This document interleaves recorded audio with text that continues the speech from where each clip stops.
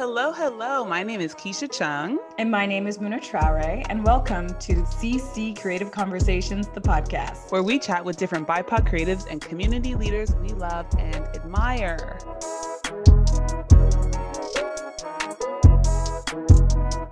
Today we have a wonderful guest. But before we get into that, hey, Keisha.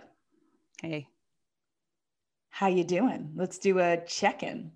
I'm good. But before we do the check-in, I want to say something to all the people that have been supporting the show since we launched it. Can we talk about that for a second? Oh, of course. Yeah, I feel like I guess we've been working on this for a little while. So I kind of forgot that feeling that happens when you release something.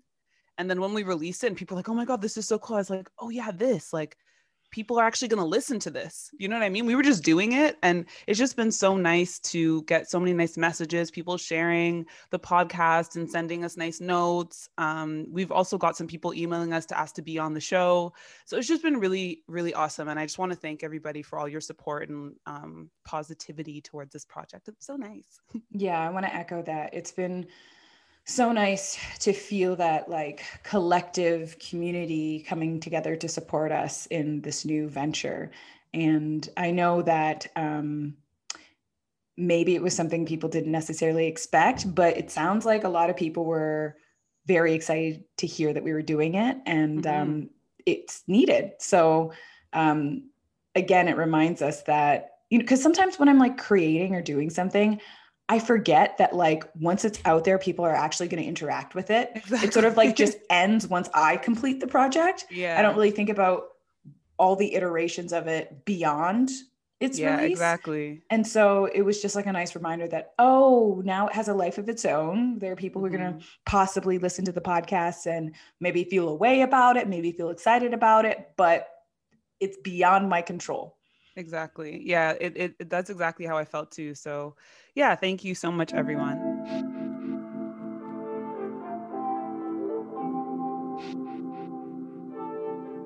So you asked me how I'm doing. I'm doing all right. I went away last weekend, which was really fun. I didn't break any COVID rules. It was people in my bubble. It's my friend's birthday. Where did you go? I went to Quebec. We stayed at this eco house, which was it was actually a really cool experience. The house was literally heated by fires we had to make. Oh, wow. And it was solar panels that were powering the house. There were a couple interesting moments, but how did you find the house? On Airbnb. Oh, okay.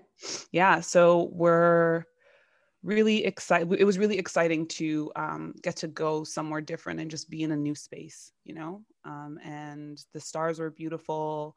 Everything that I brought with me there smells like fire, like firewood. It smells like I went camping, but it's beautiful. Yeah, it was really nice. It was really fun. So that was a really refreshing time just to be able to, be with my friends and just get out of the city for a little bit. So that in that sense, I'm doing well. I finally got my sleeping schedule normal. I'm so happy. And thank you, CBD oil. Thank you so much, because that is what has helped regulate my sleep. And I'm waking up at a reasonable time, going to bed at a reasonable time. I have my nighttime tea, I have my morning tea, and I can function like a normal human being again. So 2 months later, and we're here. Thank God. So yeah, congratulations. I'm thank you so much. I'm really happy about it. But yeah, other than that, I'm doing pretty good. How are you doing? I'm so happy for the first time in almost a year. I feel regulated and I feel so much better. So when we recorded the first episode, I was quarantining at my grandma's cottage in Muskoka. Mm-hmm. And now I am in California, back in our apartment. And you know what?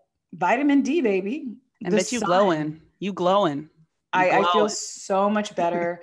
We finished our quarantine here, so we've been going on hikes and really enjoying the nature, because we live up in the mountains and there's hummingbirds. Literally the other day we were walking and there was this beautiful bush full of flowers, and it was filled with these little green birds. Aww. And it's just extraordinary, the nature here, and I find it really calming.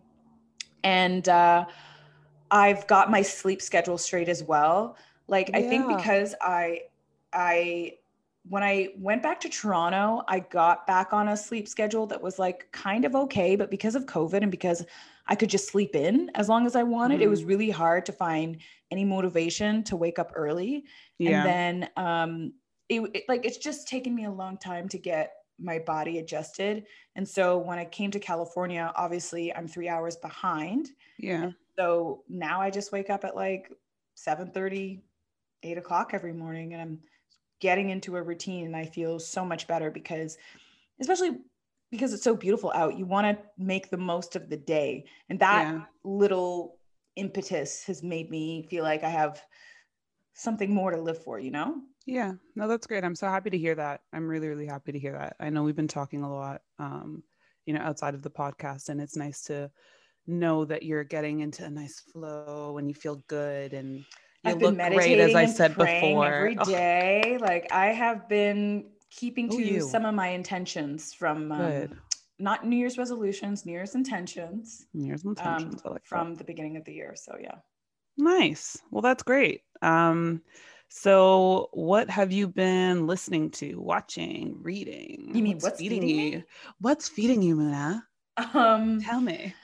Trash. I am so happy to be in America because now we have HBO Max, we have Hulu, we have like a whole different crop of movies and entertainment to enjoy. Nice. And of course, of everything that's available to me, what is the thing I'm the most excited to watch? 90 Day Fiance. Oh my God. Because they have like every season on Hulu, and that show is like crack to me. I can never get enough. And so I've been binge watching season 6 of 90 Day Fiance. Okay. Loving it. Mm-hmm. What else have we been watching? I don't know. We've just been exploring the movies on HBO Max, some of the shows. I know this is embarrassing, but I am finally watching I May Destroy You, and I'm loving it. It's so good. It's so good. And we can save that for another discussion. Yes, I think we should when you finish it. And something else that we just recently started watching is, I think it's called Crime Scene, the Cecil Hotel. Have you seen that on Netflix? Yeah. I saw it. I'm really weary of watching crime stuff. I'm such a scaredy cat. I'm going to say maybe like 2 years ago is when I was able to comfortably sleep in the dark. And so I don't watch a lot of crime stuff. And I used to watch like Criminal Minds, Law and Order, SVU. And then it just became a point where like I was always paranoid in my own house. And I was like, this isn't normal. Like, you need to stop. So I saw it, but I don't know if I'm necessarily going to watch it because it looks scary. It is horrifying, but also fascinating. Yeah. One of the reasons why I want to watch it is because it's about an infamous hotel in Los Angeles, and I am living in Los Angeles. And so, it's interesting because it tells the history of the area, it tells the history of the hotel, and then goes into the case. And I am like hooked. I am like, what is going on? It's human beings, man. We are truly something else. Out of pocket. Like the all shit that we do to each other. Too much.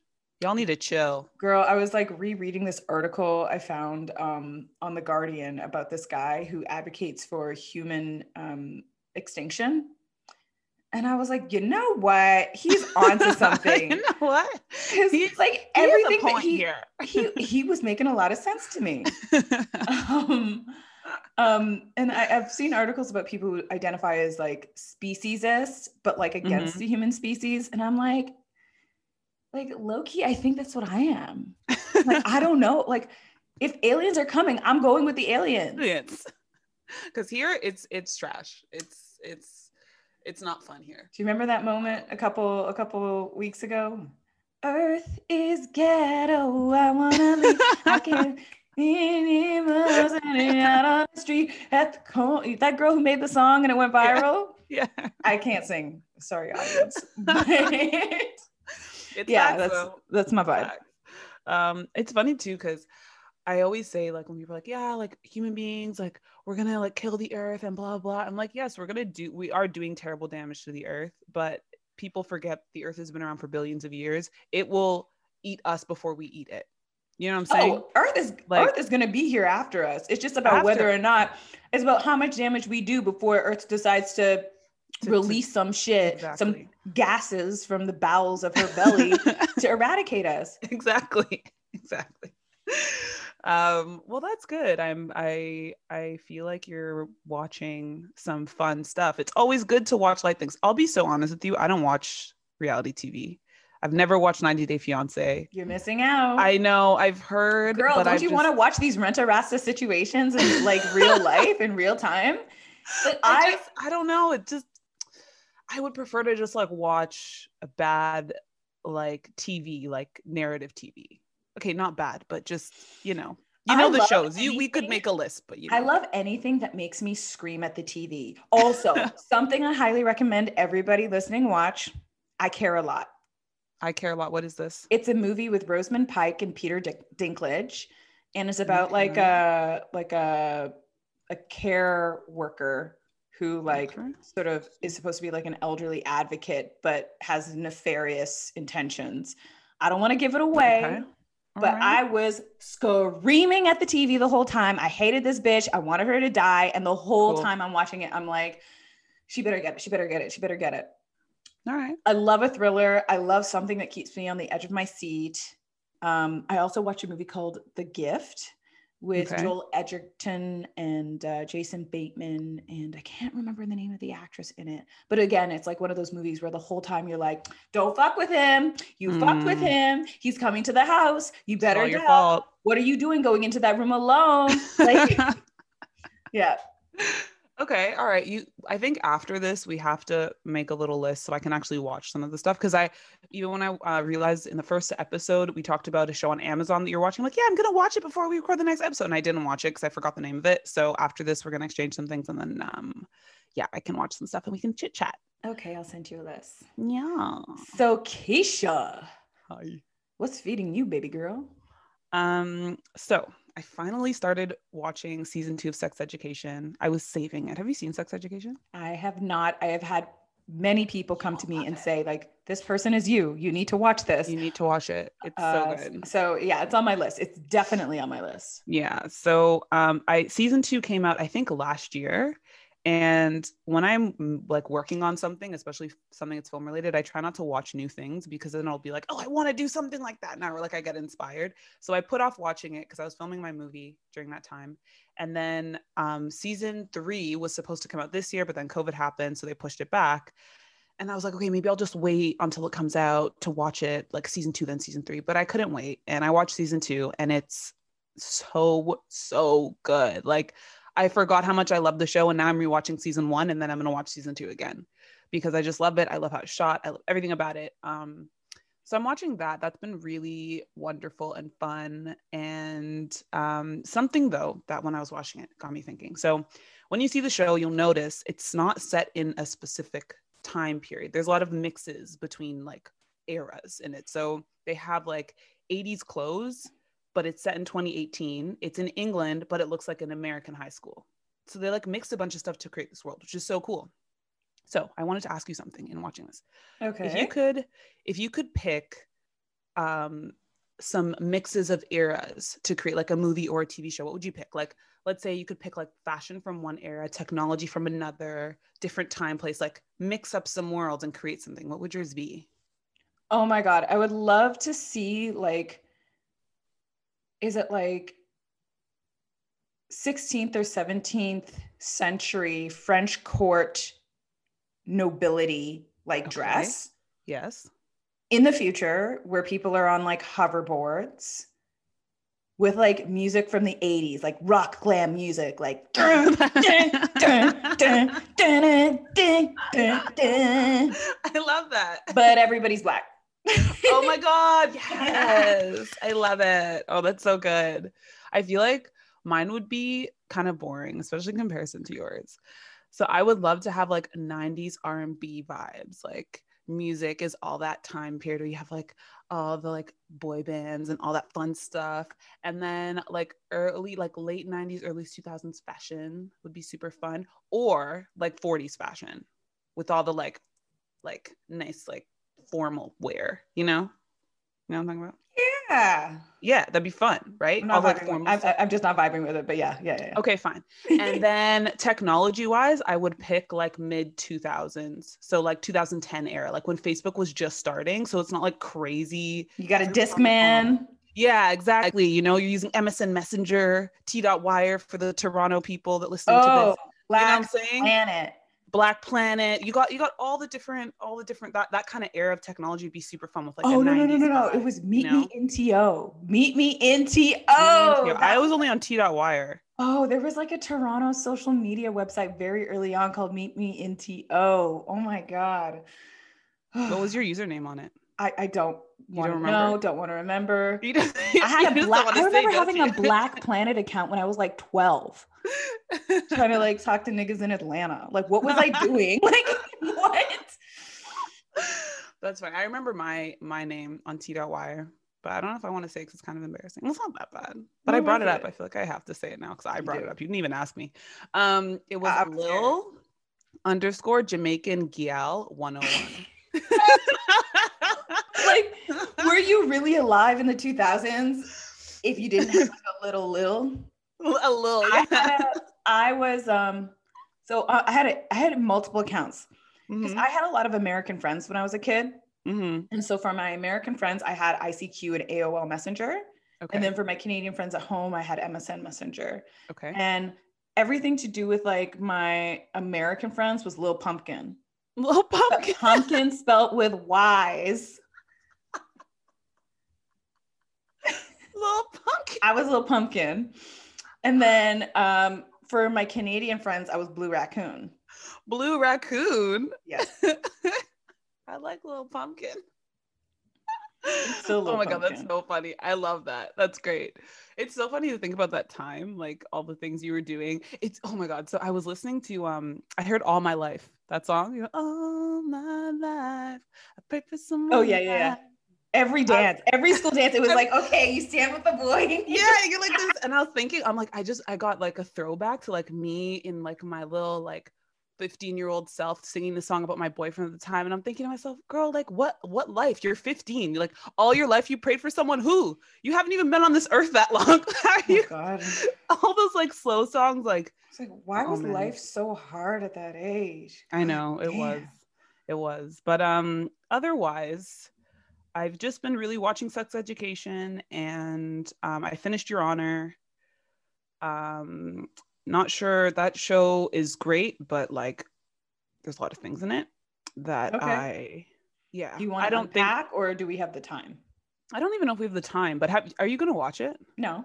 Okay. Well, I It's feel just like we not, it's can, just not my vibe right now, yeah, honestly. it's really entertaining. It's great, but I don't think that like if you haven't seen it, I don't really want to like, and I don't want to spoil it for people, you know. Mhm. But I was watching that. But last thing I want to bring up, so something happened to me yesterday or a couple days ago. So Okay.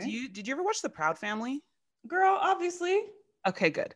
So do you remember that episode where like Sugar Mama lost a bunch of weight and got a makeover because she was going to get married? Yeah. Yeah, I do. So there was a meme, and okay, I have to preface this a little bit. So I have a Finsta, like most people do, Mm. and I was just on my Finsta on the Explore page of all places, and I saw this meme that said Sugar Mama's weight loss transformation was everything, and it shows a picture of her before and then after.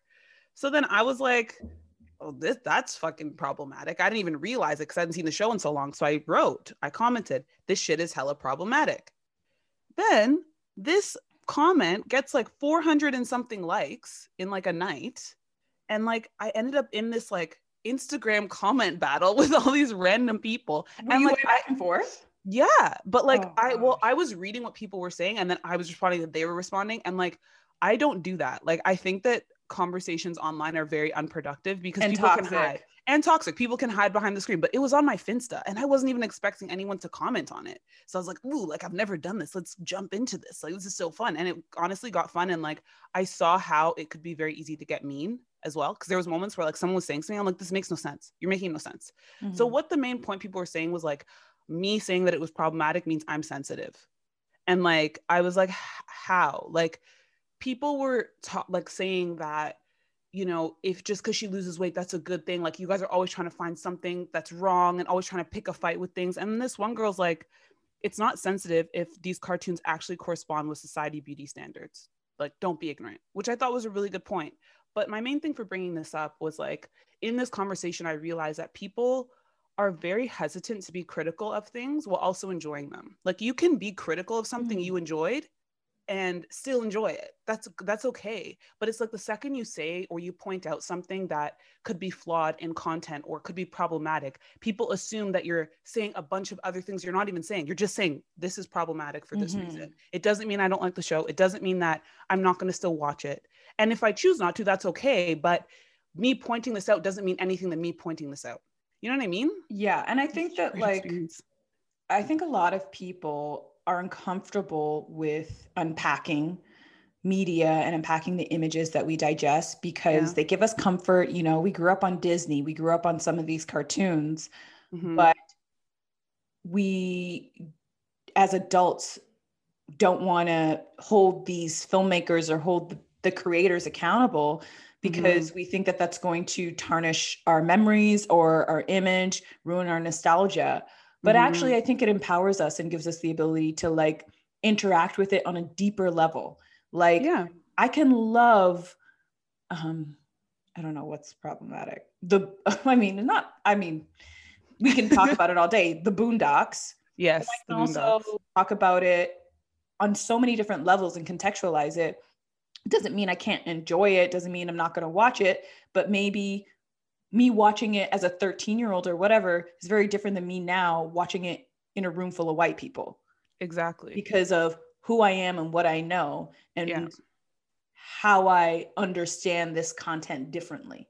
Exactly. It's so true. It's funny that you bring that up because I remember when, like, I haven't really rewatched the Boondocks as an adult. But you should. When I was, so good. I know I'm going to. I actually have. It's my next show to watch. But one of the reasons I haven't is because when I was younger, I went to school with a lot of, you know, different groups of people, but I did have a lot of white friends. And when I was introduced to the show, I would watch it with my white friends, and I would always feel really uncomfortable. Like I didn't like the show because I was watching it with white people, and I guess at the time I didn't know that would change the way I was interacting with this content, but it always made me feel really uncomfortable. And then when I got older, I started thinking about it, and I'm like, it's a completely different experience to watch something with, especially something like the Boondocks, because with people that made aren't Black. For us. Yes. And I think at the time I felt like they were laughing at the show, not with it. And that's what made that discomfort happen in me. You know, that's what made me like, I don't like the show because I felt so uncomfortable. But now I watched one of the first episodes and I was dying of laughter. I'm like, this is great. But it's like what you said, now I'm at a place where I can even look back at that experience and be like, okay, that's why you were uncomfortable. It wasn't the show, it was the context in which you were watching it and engaging with it, you know? And I think it's very odd that we're taught to think in these really extreme dichotomies and in these binaries and in these very polarizing ideas that like, why can't you be critical of something and still enjoy it? Sis, because some people don't have the range. I know, it's true. That's a real thing. It's true. Some people just don't have the range. And I find, especially in conversations on social media, like you're literally just punching air. So, you are. You are. Like I'm not going to go back and forth with someone who is committed to misunderstanding, but has no critical thinking skills. I'm not going to do it. It's not worth my time. It's so true. That was my first and last doing that. But what were you going to say? Sorry, I interrupted you. No. Well, you know, it's good. You got that out of your system. You probably learned from it. And, you know, not everybody wants to be awake or aware, or not necessarily saying that people aren't awake or aware, just like not everybody has the same perspective or wants to have the same experience on this planet. Some people literally want to be able to just go home, have a Coke, and watch whatever the fuck, and like not really think about what the meaning of what they're consuming. And then there are some people who do, and I don't think either is right or wrong unless it's like severely harming people. Yeah, unless like I don't think that it's wrong, but I think in this time that we live in, like I had the conversation about this with my stepdad, and we were saying how like Before, information was, you'd go to school to get specific information, right? Like that was your access to books, to knowledge. But now we live in a time where knowledge is infinite, information is infinite. There's too much of it almost. We're in an overload. And it's like we no longer need people to teach us what to learn. We need people to teach us how to ingest information, how to be critical, how to media learn. literacy. Yeah. How to learn and how to see something and be like, this media information literacy. is accurate or this Thank information you. is not. Media literacy, it's needed. Like, oh my God, and this is especially in the time we're in now. This is a whole other conversation I know. to unpack. Like, honestly, media literacy. Yes. Media literacy. We need it. And that's like, even with that meme, that's what I was saying is like, I can be critical of this and still enjoy the show. I'm literally going to watch The Proud Family. I want to watch it now. That's like Boondocks, Proud Family. I'm going to kind of do it at the same time after I finish Sex Education. But it's like, it's even, I remember in the first episode, I was saying how I was watching The Office and like, I really enjoyed it, but I was also aware of how problematic that show is. But I still enjoyed it. I still finished the whole thing. So, but man, media literacy, it needs to happen.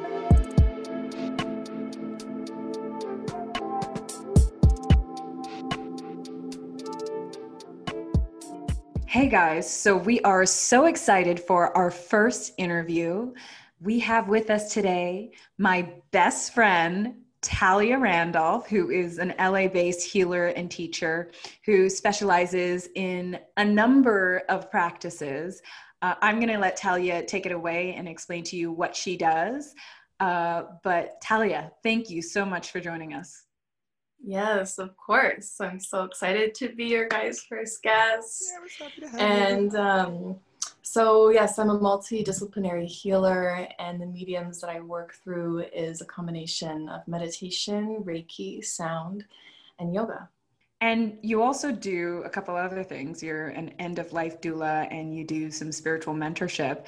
And for a lot of people, something like end-of-life doula, like people are like, what is that? I thought doulas brought in babies. I had never heard of that until I was learning about all the things you do. So I am also very curious to hear about this. Yeah, so, I mean, the idea of an end-of-life doula has been around for a really long time. Just the word or the phrase end-of-life doula is a more, I guess, new term that people are starting to call it. But it's essentially someone who is helping a person and or their family going through the process of someone close to them who is leaving this realm.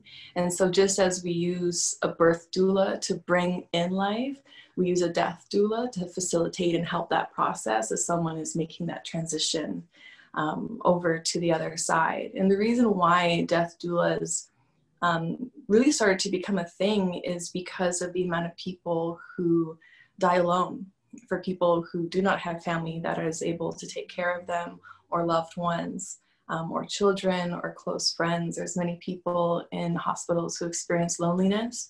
And so doulas are people that can come into these spaces and build that personal relationship and connection to that person who is going through this deeply personal time and wants to be able to express what they're moving through. And, nurses have so much going on that they often kind of in a way take on this work, even though they don't really have the time. So an end-of-life doula, their sole purpose is to be there for that reason. And I think another reason why we're also starting to see it surface more right now is many people are not a part of major organized religions, but they're still looking for some type of spiritual healer, teacher presence there to help guide them. And so even though hospitals will have, kind of like an on-site chaplain, if you're not Catholic or if you're not Christian, that may not be enough for you. That might be the person that you want to speak to. Mm-hmm. And so an end-of-life doula is someone who is interfaith and is able to help people no matter what their religious background is. Wow, that is so profound. Oh, sorry, go ahead, Muna. No, I was just going to say, I feel like we got somewhere we didn't even intend to go, but can we backtrack and start with before you became an end-of-life doula, how you got your start and how you came to not only practicing meditation, but all of these other things? So specific with the realm of end of life, I was starting to have clients who were not end of life, but in different ages of their cancer journey. And so I would start seeing a new client, and then a few months into working with that client, they would reveal to me the type of cancer that they have. And so what first sparked me wanting to do the training was just to be able to better serve the clients that are already coming to me. And in a way, I have found myself to be somewhat of a magnet for people who are going through extreme suffering. So for, you know, people, loved ones that have passed on in my own life, I would have them show up to me in the form of visions. And I started to kind of build this relationship to the other side from a pretty young age. I would have a friend or a grandparent or a cousin, all people in my life who have passed, who would visit me. And so this started to kind of, I kept it very private, and it's something that started to open me up to the possibility of this work. And it's also something that my godmother does. She's not an end-of-life doula. She's more of a psychic medium, but she specifically helps people's families who have loved ones that passed on and are seeking help because there's a lot of unrest in their lives due to the tragic way that this person passed on. And so growing up with my godmother as my mentor also, I felt just very comfortable in the whole world of death and dying. It was something that we talked about often. Anytime we met for dinner, we would have conversations about death and dying and what person or client or family that she was helping at that time. And I never thought it would be something, like everything that I do, I never thought that it would be something that I would enter into. But as I started to get older, in kind of like my teens and early 20s is when I would have people from the other side start to visit me. And so I was kind of like, okay, I don't know that this is necessarily something that I'm not seeking it out. It was never a focus. But then as the clients were starting to show up in my life, I was like, all right, clearly I need to go deeper into this. This is something that's coming to me. And then, within my own family, my godfather passed about 1.5 years ago. And he asked me to come to his bedside and visit him. And everyone in the family was a little unsure because he was very resistant to even, receiving help from his own wife, who, is my godmother, who does this work for decades. He was resistant to, some of his daughters. And so when he asked me to do meditation, Reiki, and sound with him, I was surprised, but I was still open. And it was such a powerful experience that I had with him in that session that we had just before he passed, that it really made me realize that this isn't just, another way that I want to be able to help and serve people. Wow. That's a really profound Jump right in. Yeah. Wow. I'm curious about something. Like, what has this work taught you about yourself? It's really taught me that nothing is impossible to heal from. That's the main thing that I've taken away just from experiences that I've had and just the amazing stories of the people that I've worked with. It's really, every person that I work with gives me more strength to be like, wow, hearing this person's story, hearing what they've overcome, hearing where they're at now in comparison to 5 years ago. I feel like it's just really helped to make me a stronger person and to realize that through every challenge there is a gift. And so challenges are just here to help us. I love that. It's not the end of the world, if something bad happens, everything is a teaching moment in life. And we can either be resistant towards that or not. The more we're in resistance towards that, the more suffering we invite into our lives. If we allow ourselves to just be open to the transformation that's on the other side of suffering, we're able to kind of navigate life just with a little more ease. And I feel like that's something that we all need. A big part of my practice and what I'm about is releasing the amount of suffering that we create in our own lives. There's so many different ways that we add to suffering that unintentionally. And so once we become aware of it, then we can kind of all start on that path and process of understanding that each situation, each relationship, whether it be with a parent or a sibling, a friendship, a significant other, all of these situations are here to help us grow in order to create a deeper understanding to ourselves and then the world around us. Yeah, I feel like because especially I'd never heard of, this end of life doula, and then just listening to you speak about this, it feels like you're able to make very profound connections with people quite easily. Is that a reasonable assumption to make? Yeah, and it Yes. sounds, that sounds like a really amazing gift to have. And I wonder, you spoke a bit about as a child having, people that have passed come to you. At what point did you really decide that you wanted to commit yourself to doing this type of work? Because it can be very, I guess, taxing for some people, if you don't have that level of empathy. But because you have it very naturally, I'm curious what the moment was that you were like, this is what I want to do. It kind of came in 2 stages. So stage 1 was when I was completely unsure of what I wanted to do. It was like 2011. Muna and I were in a very different place back then. And I was seeking just deeper meaning in my life. And it wasn't that I was completely unhappy, but I just felt like I wasn't in my purpose. I felt like I was doing things that I enjoyed and I was having fun, but I wasn't feeling purpose in what I was doing. And so in 2012, I decided to literally just quit my job in Toronto, and I booked a one-way ticket to Cape Town. And I randomly just moved to Cape Town. And Muna connected me with one friend of hers that happened to be out there at the same time. I didn't know anyone that was going to be out there. I didn't know anything about South Africa. But I just wanted to see what would happen and who would I become if I was in an environment where no one knew me and I had no ties to anything. And I was completely out of my bubble, because when I was in Toronto, I was in such a small bubble. My world was like a 2-mile radius, it was just I really wanted to break out of everything that I thought I knew.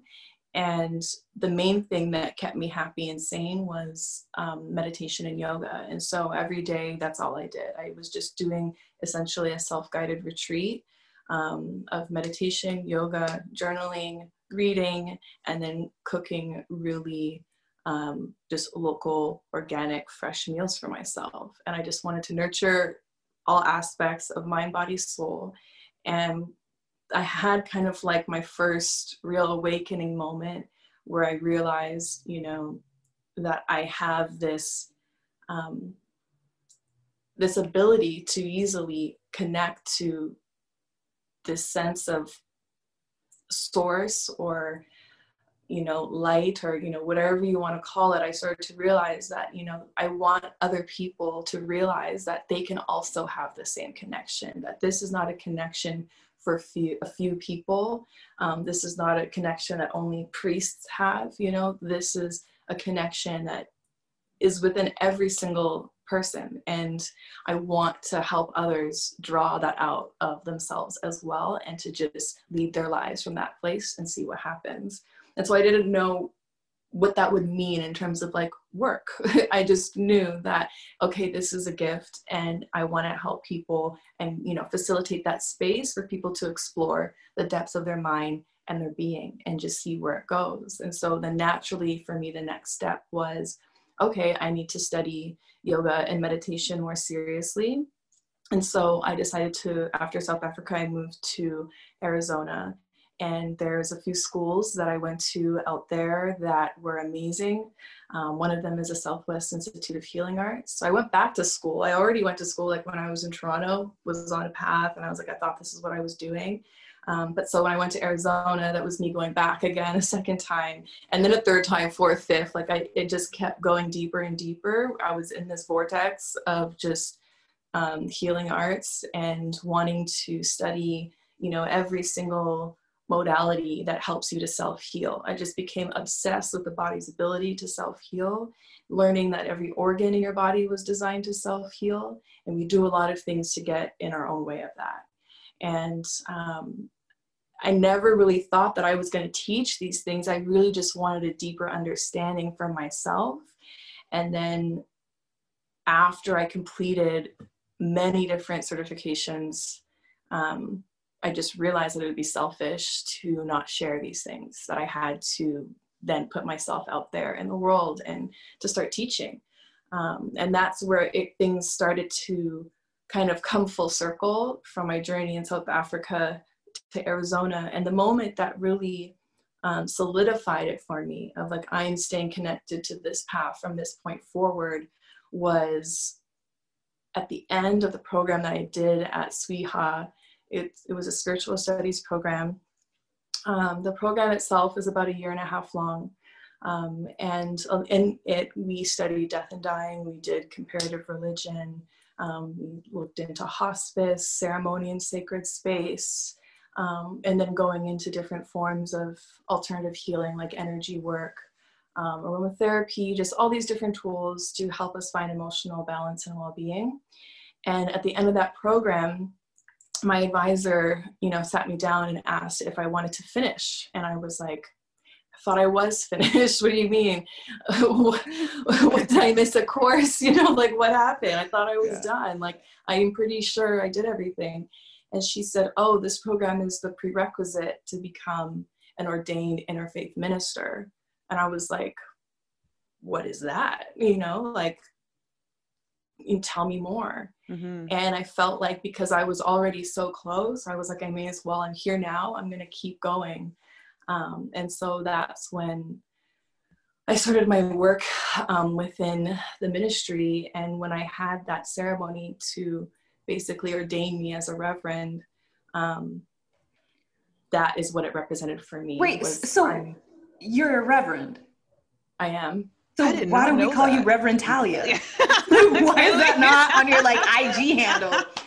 Reverend Talia. Mr. Reverend Talia. Talia. Like there's so much pressure with that. I'm low key. Oh I just feel like there's, because people, I don't know. I'm calling you that from now on. Rev Randolph. Reverend Talia. Yes, I am. So it mainly, I mean, yeah, I've done different types of ceremonies. I've done weddings, you know, like I've done a lot of different things within that. But and who knows how that will come full circle in another way down the road too. Mm. But the real reason why I did it was to just mark the, like symbolically, the commitment to being on this path and doing this work for as long as possible. Just kind of like a promise to God, I guess you can say. And I mean, it's crazy just how life has continued to take me from one place to the next and kind of fulfilling that prophecy. Mm-hmm. But I always say that it's like this work found me. I never went in with a plan. Like I get a lot of, you know, new students and people just starting to tap into this space who will ask me, you know, like, where should I do my training? Or, you know, what are all the things that you did, you know, to get to this place? And it's like, it's not an easy answer. There was no plan of like, I want to be this. And so these are the steps to get there. It was just a genuine curiosity of wanting to go deeper into my own understanding. And the things that I share are the teachings that have been most impactful for me. And I know that it will continue to evolve and grow as time goes on. Wow. It's so interesting to me that everything feels so intuitive to you, and that like all these life decisions, big life decisions, have come just organically, because for so many of us, it doesn't happen that way.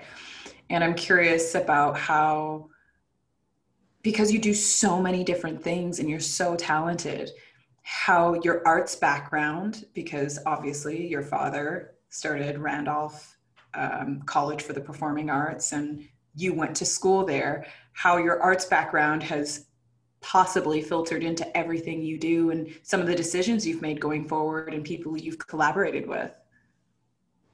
I think that it's really helped in terms of giving me the confidence to just say yes to opportunities and to just throw myself out there, because I know a lot of people who will do different trainings and certifications and they feel a little bit shy, and they feel like maybe they haven't really found their voice yet, or they're not comfortable speaking in front of a class and holding that type of space. So I sometimes in the past would wonder, like, why was that such a big part of my life for so long? And then all of a sudden it was just like I left it and I made this big switch. But it's definitely helped and prepared me to just say yes to any and every opportunity that comes up, even if it feels like a little bit scary. Like when I did the sound at the Hollywood Bowl, like I feel like had I not had experience being on stage before, to me that would have felt way too overwhelming, or just speaking. What about more intimate settings? Like,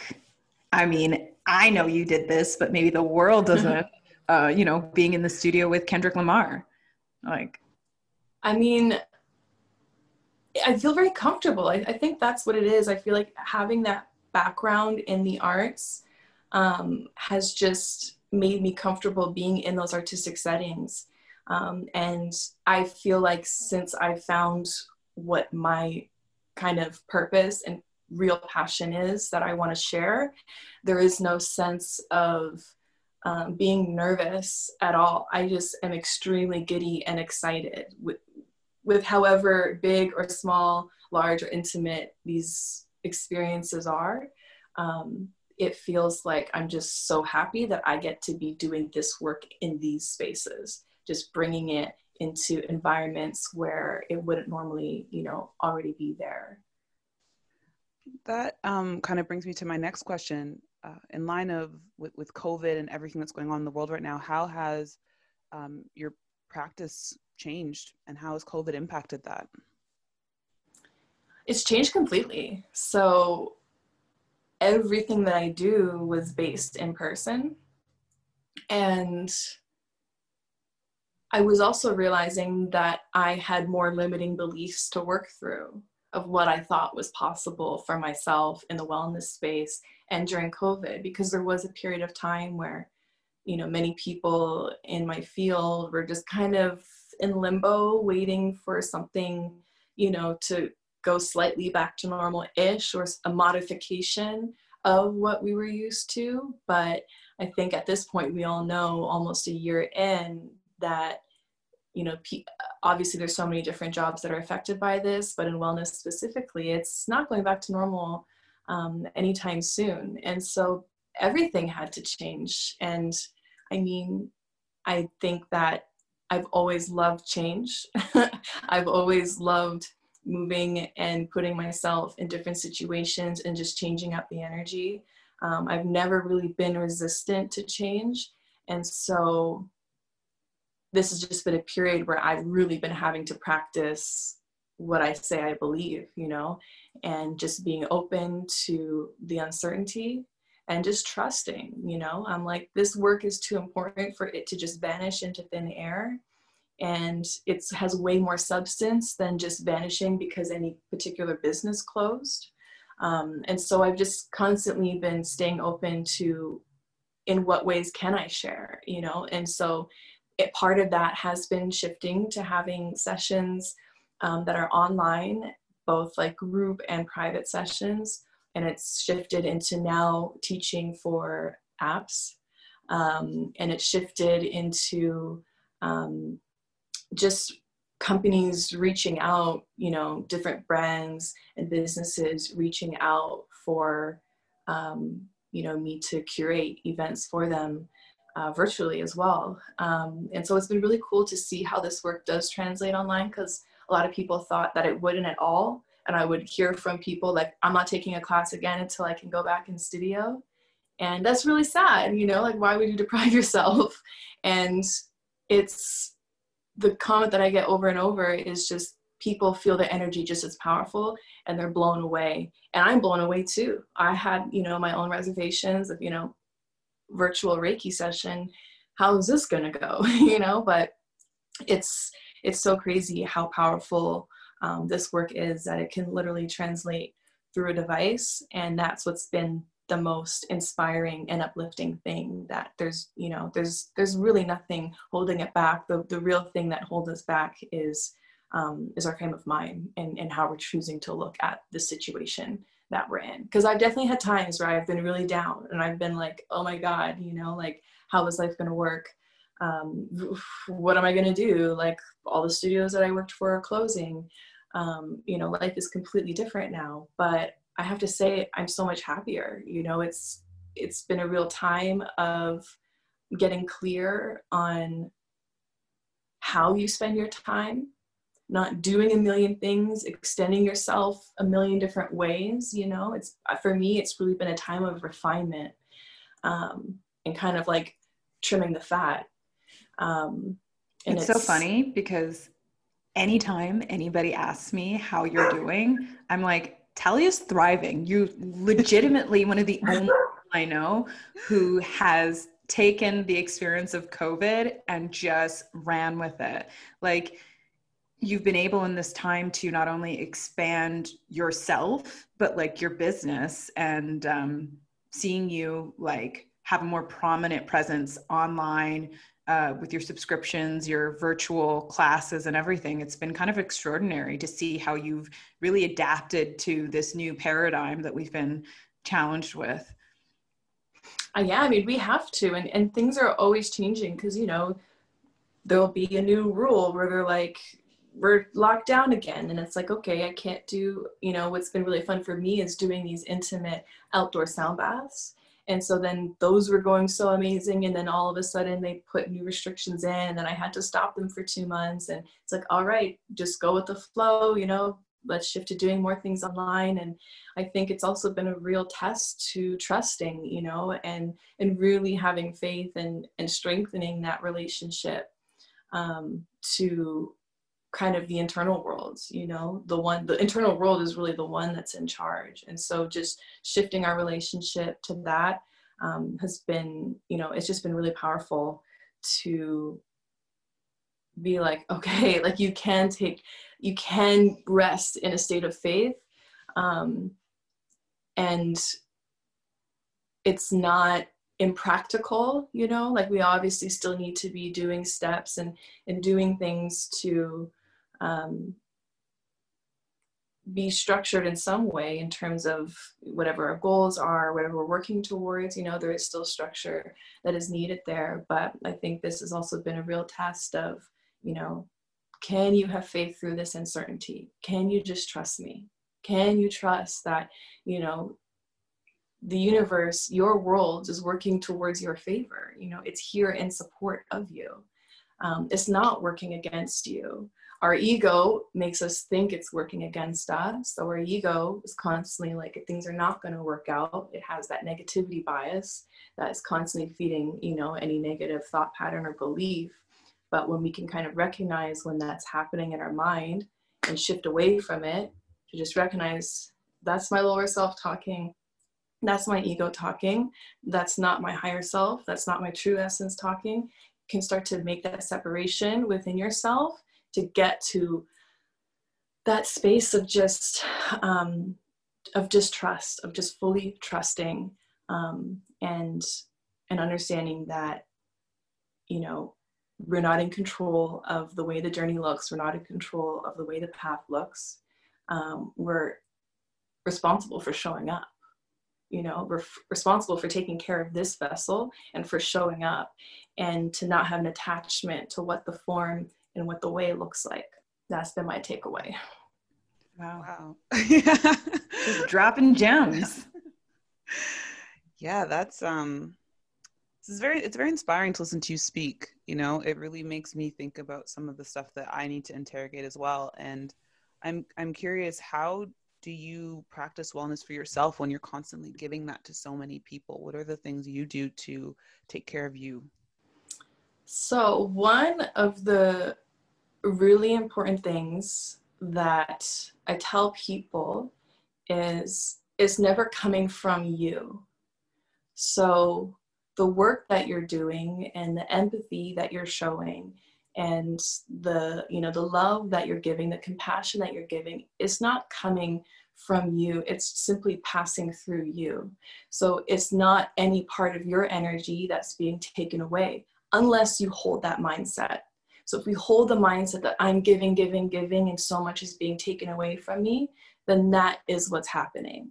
But if you hold the mindset of I'm just simply a clear vessel for this energy to move through me, and in turn I'm charged because it's moving through me, I'm never truly depleted or exhausted from, you know, serving all these people and doing all this work. It's kind of like how that hugging saint, I believe her name is Amma, she goes around and she hugs millions of people all over the world. And it's like, how could you have that much energy to be literally touching? And some people would feel like they're taking on, you know, that person's energy. But the thought is energy in itself, you know, and it's so powerful. So it's really just how we're framing it in our mind. Obviously, self-care is important. You know, you don't want to just like work and run yourself ragged. But that's kind of like where I like to start with it, is it's not mine, it's not coming directly from me, it's just passing through. And so when that energy is passing through you, anytime you're doing this sort of healing work, you're receiving just as much as that's coming in. And so I actually feel quite energized after sessions, after yoga, after meditation, Reiki, sound, even end of life doula work. I leave feeling so alive and just like energized and excited. But it is important to put that love into yourself and to not forget about yourself in that process. So I think maybe that's where some people can drift away a little bit if they are, if they're never putting focus and attention and TLC into themselves. And so for me, it shifted because of COVID, right? So pre-COVID, I was very much into bathhouses. That was like my main thing. Like, just find me a hot spring, a mineral pool, a Korean spa, a hammam spa. I love using water as a way to recharge. The ocean, just getting, you know, submerging my body in water and going through those rituals and practices was really key and important for me. But it's obviously changed because, you know, we can't do that right now. Obviously. So now you just got to take a bubble bath. I know. So now I just put a little oil in it. A little self-steam in your bathroom. Yes, love up on yourself. And like, sometimes I feel like when I would reflect on my life in the past, like pre all of this work, I would only love up on myself when I was going through a hard time. If I was going through some type of heartache or breakup, I would only remember to love on myself when it was through some type of suffering. And it's like, why do we have to wait for suffering to just treat ourselves good and to remember that that's just a daily practice? I love that. And in a lot of ways, those experiences help us to remember that. But yeah. I feel the same way about prayer. You know, I think it's so easy just to find prayer and to find God or whatever your spirituality is when you're suffering. But one of the things that I've learned over the years is like, when I'm good or when I'm not in a situation where I'm facing a challenge or stress, to maintain that level of connection to my spirit and taking care of myself. Like, I used to always function in this way where when my life was in shambles, that's when I got serious about taking care of myself. And that's when I got serious about praying and meditating or whatever. But it's actually the reverse, I think, finding that.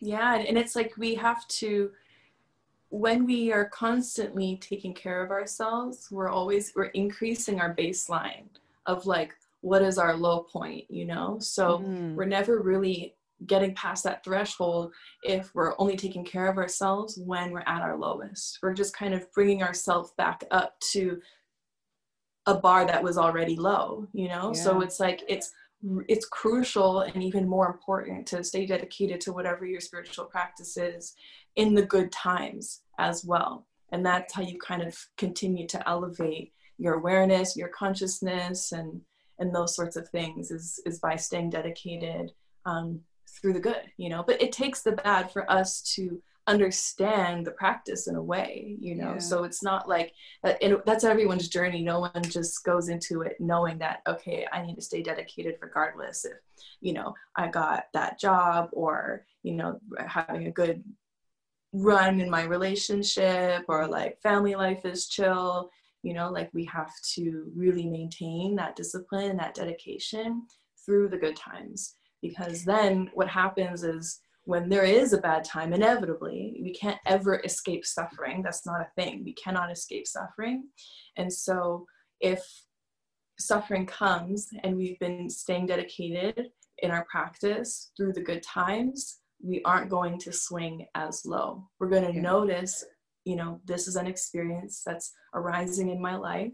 It has no authority over my internal being, you know. It's something happening, it's something to process, it's an emotion to move through, but it does not have authority over you, you know. It's simply an aspect that's occurring, and it's going to occur, and you're going to move through and process it for whatever and how long that looks like, but it doesn't rock you from your center. Sometimes it does, right? And then we get back on course, but the more you just stay dedicated, the less shook we are by, you know, events of the world and our lives and other people's lives.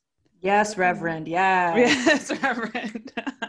I feel like I'm learning so much in this conversation right now. Like, Me too. There's so many things. I'm like writing things down. Like, okay, I'm going to remind myself about this after. And as you and Muna were talking about prayer, in my own life, something I started doing for a couple of years now is I make sure that I'm always having moments for gratitude before I go to sleep, especially. I'm like, thank you for allowing me to have another day. Thank you for my creativity. Thank you for the love in my life, like no matter what. And I noticed that when I started doing that, it made me feel a lot more emotional when I was around people I loved, or when something good happened. I was like, wow, like it's really this, I can really feel this energy. Like, it felt like I was tapping into it more. And it wasn't in moments when I needed it. You know, it was just something I did for myself every day to acknowledge how blessed I am. And a lot of what you're saying is just reinforcing, you know, my desire to want to tap into this more and just learn more about what you're talking about. Cause it's just I'm so inspired right now. Just love it. I love it. I love that. Thank you, Reverend. That's so beautiful. And that's what is amazing about gratitude. You know, gratitude is a really, really powerful practice. And the more we practice it, the more we begin to see it, and the more deeply we feel it. So absolutely, you know, he shared those things, those experiences, and just feeling it more deeply and feeling more fully alive and more human in those moments is, you know, the whole reason. I love this. I love it. I know we want to chat a little bit about what role cannabis plays in your various practices. I'm curious to hear that, because I'm very ignorant about how that plays into everything you're doing. So I really want to know. So the first, I guess, situation where I started understanding cannabis as plant medicine was through my uncle, one of my mother's brothers. He had lung cancer, and he was basically making cannabis oil out of a crock pot in his own kitchen. And it was against the advice of his doctors. He's in Canada, and his doctors were not about using any sort of cannabis as medicine whatsoever, but he still did it on his own, because when he went in, you know, to get his x-rays and everything, his tumor had grown so much that they said, you know, we need to go in, we need to crack your ribs open, we need to have aggressive surgery. And the date was in 6 weeks from the time he found that out. Mm-hmm. And so he started making this oil, taking it not under any specific regimen or prescription. You know, he was just doing his own online research. He was just taking it multiple times a day. You know, it was definitely very potent. It was a mixture of whole plant, you know, so there was THC in it. It wasn't just extracted CBD. And when he went in for his surgery, they did another x-ray to verify. and the tumor shrunk and they didn't need to do the surgery. And it was like a miracle. And the doctors were just shocked. They didn't know why, this was years ago. And so now he teaches cancer patients in hospitals, he's in Manitoba, how to make their own cannabis oil. And so that was like my first intro to, oh my God, this is so powerful. And then also with my godfather, he had cancer, and he didn't use the cannabis really to heal it. It was definitely beyond that point. It was definitely spread everywhere towards the end, but it was for just the pain management and just general well-being and improving the quality of life on a day-to-day basis. And then shortly after kind of going through these experiences, I was introduced to Papa & Barkley, which is kind of like the leading CBD brand in the US. And they reached out to me just to partner on doing a workshop together of doing meditation and incorporating some education on CBD.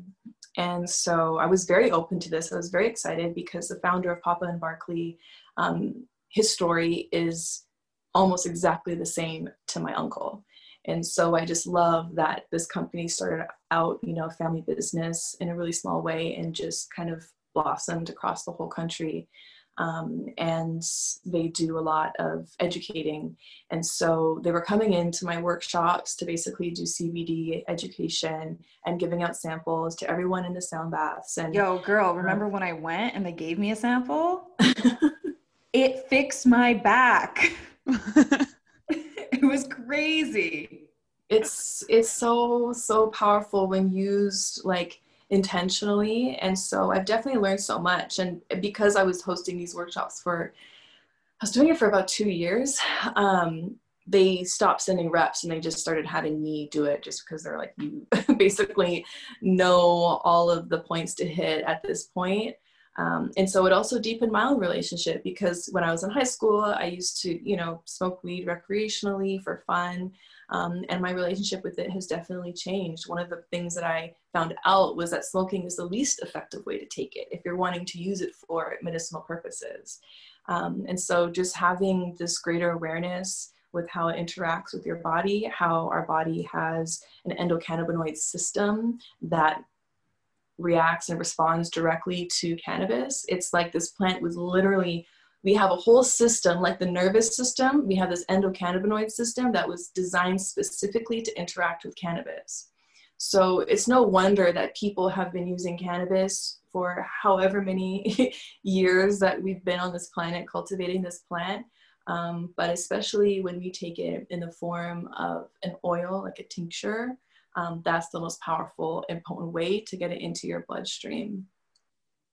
I didn't know all those things about us having, I'm going to mess up the words that you used. Our system Endocannabinoid. Endocannabinoid. Endocannabinoid. Cannabinoid. I didn't know that. I'm going to read more about this. I use CBD oil to sleep and I grind my teeth and it helps not grind them as badly. Oh, really? But yeah, like, cause it helps to relax the muscles and stuff. And I just find that I sleep better and deeper when I take it. Yeah, I have way more energy. That's what I was just gonna say. Like I did it last night and I woke up and I was like, whoa, and I woke really early and I just felt so good. So actually, one of the deepest sleeps I ever had was at one of your CBD. I can speak without stuttering. Was at your CBD sound bath in Los Angeles. It was a couple of years ago, but I remember taking the tincture and doing the sound bath and having the deepest experience. It wasn't like sleep. It was like somewhere between sleep and like awake dreaming. It was incredible. That's so cool. Yeah, I find CBD is great because so many people are stressed, so at the very basic level, it just really helps with releasing stress and it helps to balance your nervous system. And so when your nervous system is in balance, we're very calm and relaxed. Our body is relaxed. And since we have receptors, the endocannabinoid receptors are all over your body, through your head, and throughout every organ, every part of the body. That's why when you take it, it goes to all these different areas. Kind of like when you take, I don't know, like a painkiller, like Advil or something like that. You know, you take it and then it goes to where it's needed most. And so CBD is similar in that way. When you take it orally, you take it in and then it literally just goes to the receptor that's like, hey, we need you. In a nutshell. Wow, that's really cool. So it helps so many different people for so many different reasons. Like there's a million different reasons that's, you know, people are going to be taking it. And so it's just really amazing that we're in this space where it's becoming legalized. And part of the reason why I was accompanying it with the sound and with the sound baths in specific is it's just great to be able to drop into that meditative space more easily. Because sometimes, say like in an hour class, it'll take someone 30 to 45 minutes just to relax. And then they're like, it was so short because they were only relaxed maybe for like the last 15 minutes of class. So for someone who is extremely stressed out and has a hard time centering and finding focus and relaxing, the CBD can just help speed up that process where, you know, instantly their body is being guided to this state of homeostasis, which is just balance. It's cool. Cool. I'm like, I wish I had some CBD right here. I'm gonna investigate this more, definitely, because there's many things that I could use to find more relaxation and clarity. Yes. You know? And within that, just one more thing in this subject is that I tell people you need to look for whole plant extract. And so because CBD is becoming so popular right now, you're seeing it in everything, and not all CBD is equal. So you want to really look into the brand that you want to buy from, because some brands are using hemp seed extract, which is not the same as a cannabis extract. Hemp seed extract is just a moisturizer, but you'll see products with hemp seed extract in it saying, you know, hemp derived or whatever, and it's not actually doing the thing that you want it to do. It's more of like a marketing thing. So that's the only thing to watch out for, is that you do not want hemp seed extract and you want whole plant. Do you have a brand that you like? Papa and Barkley. Okay. Yeah. Cool. Papa and Barkley, that's the main one that I can really vouch for, as well as Select CBD. Okay, cool. Note that those down. are the two that I'm most familiar with and work with. Okay, so before we get into our would you rather questions, I have one last question for you. What motivates you? Oh, that's a good one. I would have to say suffering. And so there's, you know, suffering is this interwoven and integral part of life. And we spend so much of our lives trying to escape all forms of suffering and to be as far away from suffering as possible, and to sometimes turn a blind eye to it. And so there is so much suffering in the world, and I feel like because of that, it keeps me motivated to know that I need to keep doing what I'm doing. You know, like this work is needed. It's needed at a time like now. And, you know, I get asked the question, why do you stay in the US? Like, you could go back to Canada if you wanted, or you could go to a number of different countries. Like, why is, you know, America the place that you post up and that you stay and that you continue to do your work? And it is because of the amount of suffering that is here. It's easy to do this work when it's people who are just on vacation or already happy, you know, or in, you know, in this beautiful time in their lives. Like, it's really easy to do the work when you're feeling in a good space. It's harder when you're not.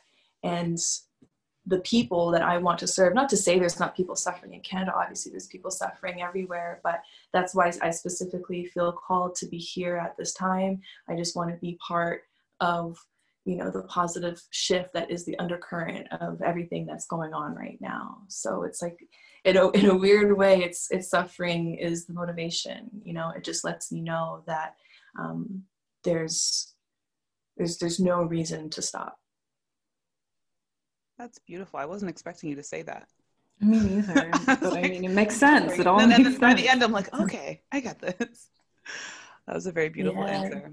answer. So now we have a segment that is rather silly, but very gratifying. We're going to ask you a I'm couple scared. would you rather questions just so we can, I don't know, have a nice Have little fun. tickle. Tickle my pickle. You go first. You pick yours first, Mina.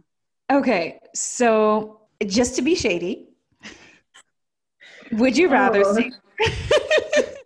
would you rather stay friends with an ex or cut communication completely? Stay friends? Even if they're toxic? No. Not if they're toxic for my life. What would you pick, Muna? Cut them off completely. I don't talk to my exes. They're exes for a reason. I think if you can find an What is that reaction? Let's go deeper into that, Muna. Yeah. What is Okay, the rising? Reverend Talia. What is the rising in you right now? I think it's a combination of being mad and being hurt and feeling rejected. And, you know, when I interact with an ex, I feel like I have all those negative things that trigger me come up. And so I'd rather just cut them out than have to deal with it. Because some of them still piss me off. It's fair. It's fair. It's fair. I'm just saying there's still an opportunity for something it hasn't come full circle, you know? Yeah, it hasn't been resolved. But sometimes people are bums and they're not able to take accountability or ownership. So every time you re-engage with them, it's just more drama. This is true. Some people don't want it to be. I think if you can find an amicable way to end a relationship, that's ideal. Or at least like to get to a point where like you see the person, you're like, yo, cool. Hey, how are you? Nice to see you. I'm off now. Goodbye. Enjoy your life. You know? I wish, but unfortunately, I've had very bad taste in men. So it has not allowed me to have that experience. But that is the goal. That's funny. Yeah, I wish I was one of those people who like always wanted to be friends with my ex. Okay. But I think also everyone's definition of friends is different, you know? Like some people are legitimately friends with their exes, though. They're like besties. That's weird. I feel like that's so beautiful. I feel like that's like don't know that emotion. I don't know. That's like top notch. It's development. I think it's cool when people like get married and then they get divorced and then they're still able to be cool after. I think that's cool. But that usually happens because they have a kid.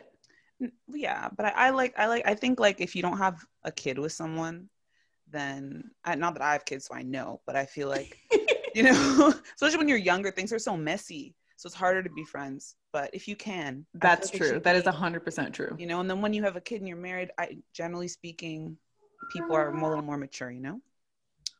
Okay, I want to ask my one now. So would you rather wake up as a new random person every year and have full control over them for the whole year, or once a week, spend a day inside a stranger without having any control over them? Once a week, spending a day inside a stranger. What if they're murdering someone and you have to just watch? Why are your minds going to the most negative thing? It's true. That's like what if they're just like doing something so terrible and you couldn't do anything and you're like, oh my God. I don't know if I'd be able to do that. Like, what if, I don't know. I've watched too many documentaries. Day, right? Waking up as someone else? No, so in the week, one day you wake up as a random person once a week, or every year you turn into a new person, but you can like have full control. So like maybe this year you're you, and then next year you're going to be like a 6-year-old kid, but you can like be. No, I wouldn't want that. No. Both are kind of shitty, actually. Well, are they? Yeah, because even if you wake up as a random person and you have full control, what if I'm a prisoner at like in North Korea? I can control myself, but I'm a prisoner in North Korea. That sucks. That could happen. It could happen. So what would you pick then, Nuna? Nothing. No, you have to pick one. You can't do that in this game. That's not allowed. You have to pick one. I think I would. I would do the one where I spend once a week inside a stranger because I'd rather spend 6 days being myself. Okay, that's fair. Because spending a year, I can't do prison. Okay, I'm not built for it. Even on the prison part. Even if I can control myself, there's a possibility. It is. It's a reasonable possibility. There's enough people in prison for that to be very plausible to happen. Okay, do you want to ask another one? Okay, sure. Would you rather have a rewind button or a pause button on your life? That's so interesting. Hear the faces you're making right now. I'm so curious to hear your answer too. I'm like, what would they feel like? But like, rewind. Yeah. Wait, but yeah, rewind. We have to contextualize this. Can you, if you rewind, can you change things? Like, are we able to re-engage? Are you able to interact? And also with the pause, like what's going on with the pause? The pause, like how long? I feel like the pause is like everything around you's pause. Like, you know, in the movie Click with Adam Sandler? Yeah. He pauses it and then everything around him pauses, but he can do shit and he can like move and whatever. I feel like with the rewind, you probably couldn't be seen by people. Like, you know, in Harry Potter, when they go back in time in the third one? No. Okay. They go back in time and like they go back and they can like do things, but people can't see them. Like they can't be seen by people. Sorry. So you Keisha, can, like, I think I know which one you would choose. What? Rewind. Rewind, Harry I'd Potter. actually I'd pick pause. I don't like the idea of going backwards and like changing what is now. I'd prefer to have time to think about something to be like, okay, like this is an intense moment. What do I want to do? Rather than like going back and being like, oh, like let me like shift around things, you know? I wasn't thinking like if I went back that I would shift things. I was like, what if there was like some really amazing moment, right? that you went through and you're like, I want to relive that. You know, like I want to go through that again. Sweet. Oh yeah, that's so nice. No, I just think about my regrets. Oh, that's so nice. Maybe I will change my answer. Okay, Muna, now you pick and then we'll finish the would you rathers. You pick an answer to that one. An answer? What do you mean? Yeah, like would you pick pause or rewind? I think I'd pick pause because if I picked rewind, I would probably fuck shit up too much. And I would pick pause because then I could teeth things. Like, is that terrible? I want to relive nice moments. I was like, I want to steal stuff. I mean, the contrast of our friendship. I mean, I know that I'm raggedy, so fine. That's funny. No, I think I would want to pause so that I could like strategize and reassess and like, you know, get shit right. Yeah. Well, that game's always fun. Well, Talia, thank you so much for coming on our podcast and being our first guest. It was so lovely to have you. I feel so inspired and I have things I want to go read now, and you know, you're just so lovely. I love your energy. But before we let you go, is there anything that you have coming up? Anything that you want people to know about? And also, Reverend, please let people know where they can find you. Yes, please, Reverend. Please do it. So the best place to keep in touch with me, of course, is on my website, airnouveau.com. My Instagram is the same as well, at Air Nouveau. And that's where I keep everyone in touch and in the loop with what I have going on and all the different events and everything. So I would love to hear from you. If you've been listening in and want to connect or have any other questions, anything else, never feel like you can't reach out to me.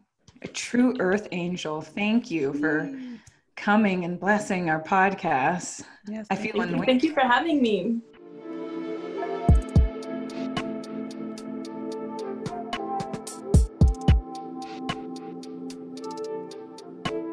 Before we leave, guys, we want to let you know something very exciting. Our collaborators and producers on this podcast, Never Apart, have reopened for their Saturday open houses, which is so great. They're in Montreal, for those of you that don't know, but yay, so exciting. So that's happening from 12 to 5 every Saturday. So Never Apart launches seasonal exhibitions, which are accessible online as virtual tours, as well as artist talks and monthly magazines and more. If you visit the website www.neverapart.com or on their social channels at NeverApartMTL, you can find out more information about all of those things I just said. And as of February 17th, the physical gallery space in Milex neighborhood of Montreal has reopened for Saturday open houses between 12 to 5 p.m. to see the exhibitions in person. And one of the Collective Culture writers, Nicholas Andre, went to the exhibition I think last weekend, and he said it was really wonderful. So please go check it out if you're in Montreal. And yeah. I wish I could go. It's such a beautiful space. I know. We're gonna go. Well, I'm gonna go in the summer. Hopefully, if you're here, maybe we can coordinate a trip to go. Yeah, we have to. Yeah, it'll be fun. So we also have another event to announce. It is Collective Culture's next digital event, happening March 25th at 7 p.m. And it's going to be hosted by somebody very special to me, my little sister, Hannah Traore. This event is going to be a conversation with Black artists, and it is called Blackness in Art, Identity in the Age of Social Revolution. There are going to be more announcements coming up about that specific event and more details. So please follow us on all the socials, stay up to date so you can find out when you can get your tickets and a bit more about the panelists. Yes, we're so excited for that. So yeah, we'll be announcing some more stuff on Collective Culture's Instagram, our personal ones as well, and Never Apart. So I think that's all of the stuff for today. Thank you guys for listening again. Thank you for following. Thank you for following. Thank you for all the lovely support we've been getting. And if you want to follow me, I'm on Instagram at Keisha Chung, and follow Collective Culture on Instagram at Collective Culture with 2 underscores. My name's Muna Traore. Again, if you didn't know, you did. And you can follow me on Instagram and Twitter at _Muna Traore. That's MOUNATRAORE. Thank you so much for listening, and we will see you next month. Happy March. Bye. Bye. Collective Culture Creative Conversations, the podcast, is made possible by Never Apart and Collective Culture. This podcast is produced and researched by Keisha Chung, Muna Traore, and Anna Akoto. It is edited by Anna Akoto. The music you're hearing was made by the lovely Villa Beats. And if you like what you heard today, please rate and subscribe to the show. We appreciate you and your support, and we can't wait to bring you back more episodes. Thank you so much, and we'll see you next month.